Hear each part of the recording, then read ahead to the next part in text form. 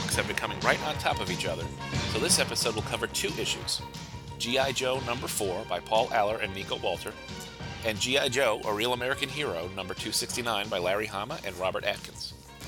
Let's begin with G.I. Joe number 4. The issue picks up some of the threads of the Joe's successful destruction of the Millvale Bridge, but really focuses on Major Blood's investigation and his motivations about working for Cobra. It opens 5 years in the past. We get an extreme close-up of the Major killing a man named Broca.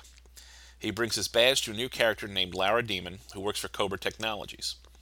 Broca's killing has apparently been ordered by the CEO, who prefers the title Commander.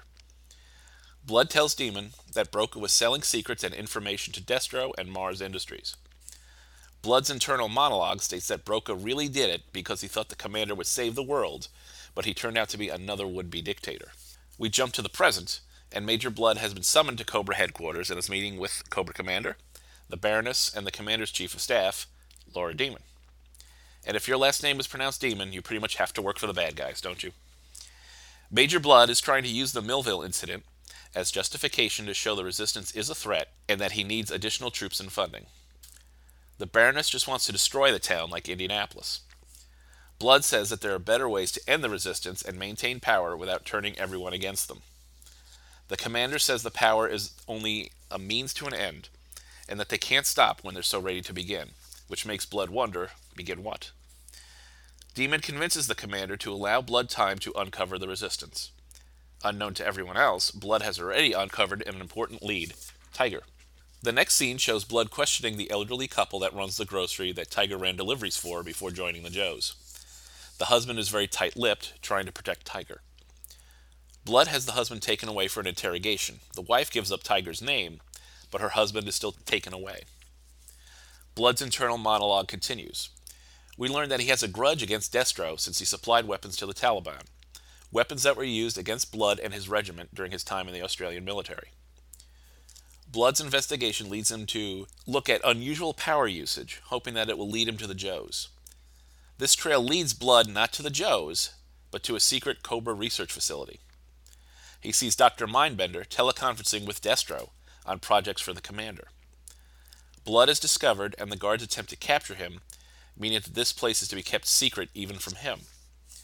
Blood kills the two guards, gains entrance to another lab, and finds more technicians and guards. Dr. Mindbender discovers this carnage and contacts Demon and the Baroness. Mindbender blames the murders on the Joes and requests that Major Blood be brought into the fold. Demon shoots that idea down because Blood will not look favorably upon their alliance with Destro. After signing off, Mindbender addresses Major Blood, who is hiding in the shadows of the office. He has covered up that Blood has been the infiltrator and has done the killing. Mindbender reveals that this lab is not for weapons, but for new technologies that the Commander can use to save the world. Blood, for the whole issue, has been saying that he joined Cobra because of the stability it offered. Being part of Cobra allowed him control. His conversation with Mindbender shows Major Blood that he has no control at all. Cobra Commander has total control, and Blood is just a pawn to be used. Mindbender also hands him a folder with information on Tiger that he got from the shopkeeper's interrogation. In his apartment, Major Blood resolves that he must destroy everyone who has wronged him and cost him control over his life. It's a list that includes Destro, Mindbender, the Baroness, and Cobra Commander himself. He will act against his enemies one day, but not yet. This issue was fantastic. We get a look at the mind of Major Blood, who's been the main villain of the series so far. Blood's a mercenary. He works for money, but he was also looking for stability and control over his world. He thought working for Cobra would give him that, but he discovered that he had no control at all. Blood was just another puppet, and the Commander pulls all the strings. Blood finds that he's been betrayed, just like Broca was at the beginning of the book. We also get a look at the inner workings of Cobra. Back in the glory days of the Marvel run of G.I. Joe, most of the fun of the book came from each of the principal Cobra agents trying to outmaneuver each other and seize control for themselves. This book brings that back in spades. It's especially important to note that Destro has offered to sell weapons to the Joes, but is still actively working for Cobra. So he's definitely playing at both sides of the street as well. Next up is G.I. Joe, A Real American Hero number 269. It's Snake Hunt Part 4. Laura 343 delivers Throwdown, whom everyone thought was Snake Eyes, to the clutches of Cobra Commander and Dr. Mindbender in Springfield. Cobra Commander is so thrilled that he makes Laura 343 the head of security for the Snake Eyes project. Laura's not sure how to handle this honor. They wheel their prisoner into the community center and down through numerous basements, sub-basements, and sub-sub-basements, and past many different reinforced areas with poison gas, flamethrowers, and explosive devices to the highest security area. These pages will make you hum the Get Smart theme as you read them. The commander orders everybody out except for Laura. He orders a Viper to give her his weapon and ammunition.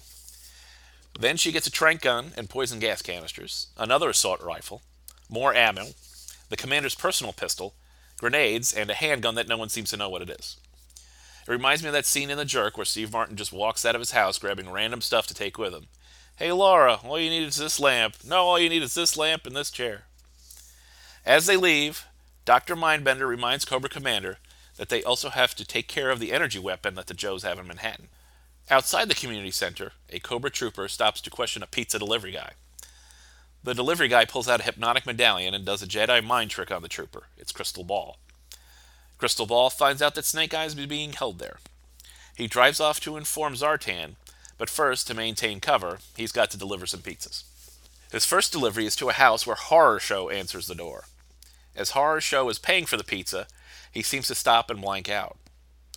Colonel Brekov jumps in and says he's having a seizure. He orders Dragonsky and Dana to get 2 bags of ice from the gas station. While they're out, Brekov opens up Horror Show's chest and pulls out a blown fuse. This part has Revanche printed on it. Horror Show and probably the other thought-to-be-dead guardsmen are Revanche cyborgs. The part is replaced and Horror Show is brought back online just before Dana and Dragonsky come back. Meanwhile, Crystal Ball has informed Zartan not only of Snake Eyes' location, but of the presence of the October Guard. Zartan and the Dreadnoks have been hiding out in a bar in the Jersey marshes, close to Revanche headquarters. Buzzer has been watching Revanche and tells Zartan that the Iron Grenadiers are working the assembly lines. Zartan tells Crystal Ball to sit tight and keep watching the community center. In Utah, the Joes are getting ready to mount a rescue operation. We see Steeler asking Crankcase and Rollbar for help getting the Mobat ready. That's right. Crankcase is supposed to be dead, but there he is, called by name in the panel. In the command center, Hawk reminds Duke that there could be some serious consequences if Cobra discovers that Throwdown is not the original Snake Eyes. Duke calls up Joe Colton and Jane in Manhattan for satellite images of Springfield. As they're calling them up, a Cobra Stellar Stiletto takes out their main satellite. Jumping to Revanche headquarters, we see that Destro and the Baroness have been recaptured by the Blue Ninjas. Alpha 001 promises to use more extreme methods to get them back under his control. Destro and the Baroness are being led away to their fate when one of their guards takes out the other one. This Blue Ninja is Zartan in disguise, and Zartan tells them to follow him. We get another quick scene in the East Village in New York where the Arashikage clan has gathered to mount its own mission to free Throwdown. In our final scene, we cut to Fort Wadsworth. Clutch, Rock and Roll, and Stalker are getting ready to join the rescue efforts. A jeep pulls up to the motor pole, and a chaplain's assistant tells them that he's brought a civilian from the front gate that was asking for them. It's Wade Collins, and he's come to help rescue his son. This issue has a ton of moving parts. We finally get to check back in with the Dreadnoks of the October Guard. Plus, we start to get some answers as to how the October Guard is alive in the first place. About half a dozen factions are converging on Springfield, and it'll be interesting to see how everything shakes out. That's all for this episode. It doesn't look like there's a new Joe book coming this week, so take the time to catch up on your reading. Until next time, I'll sign off by saying I'll see you at the comics rack.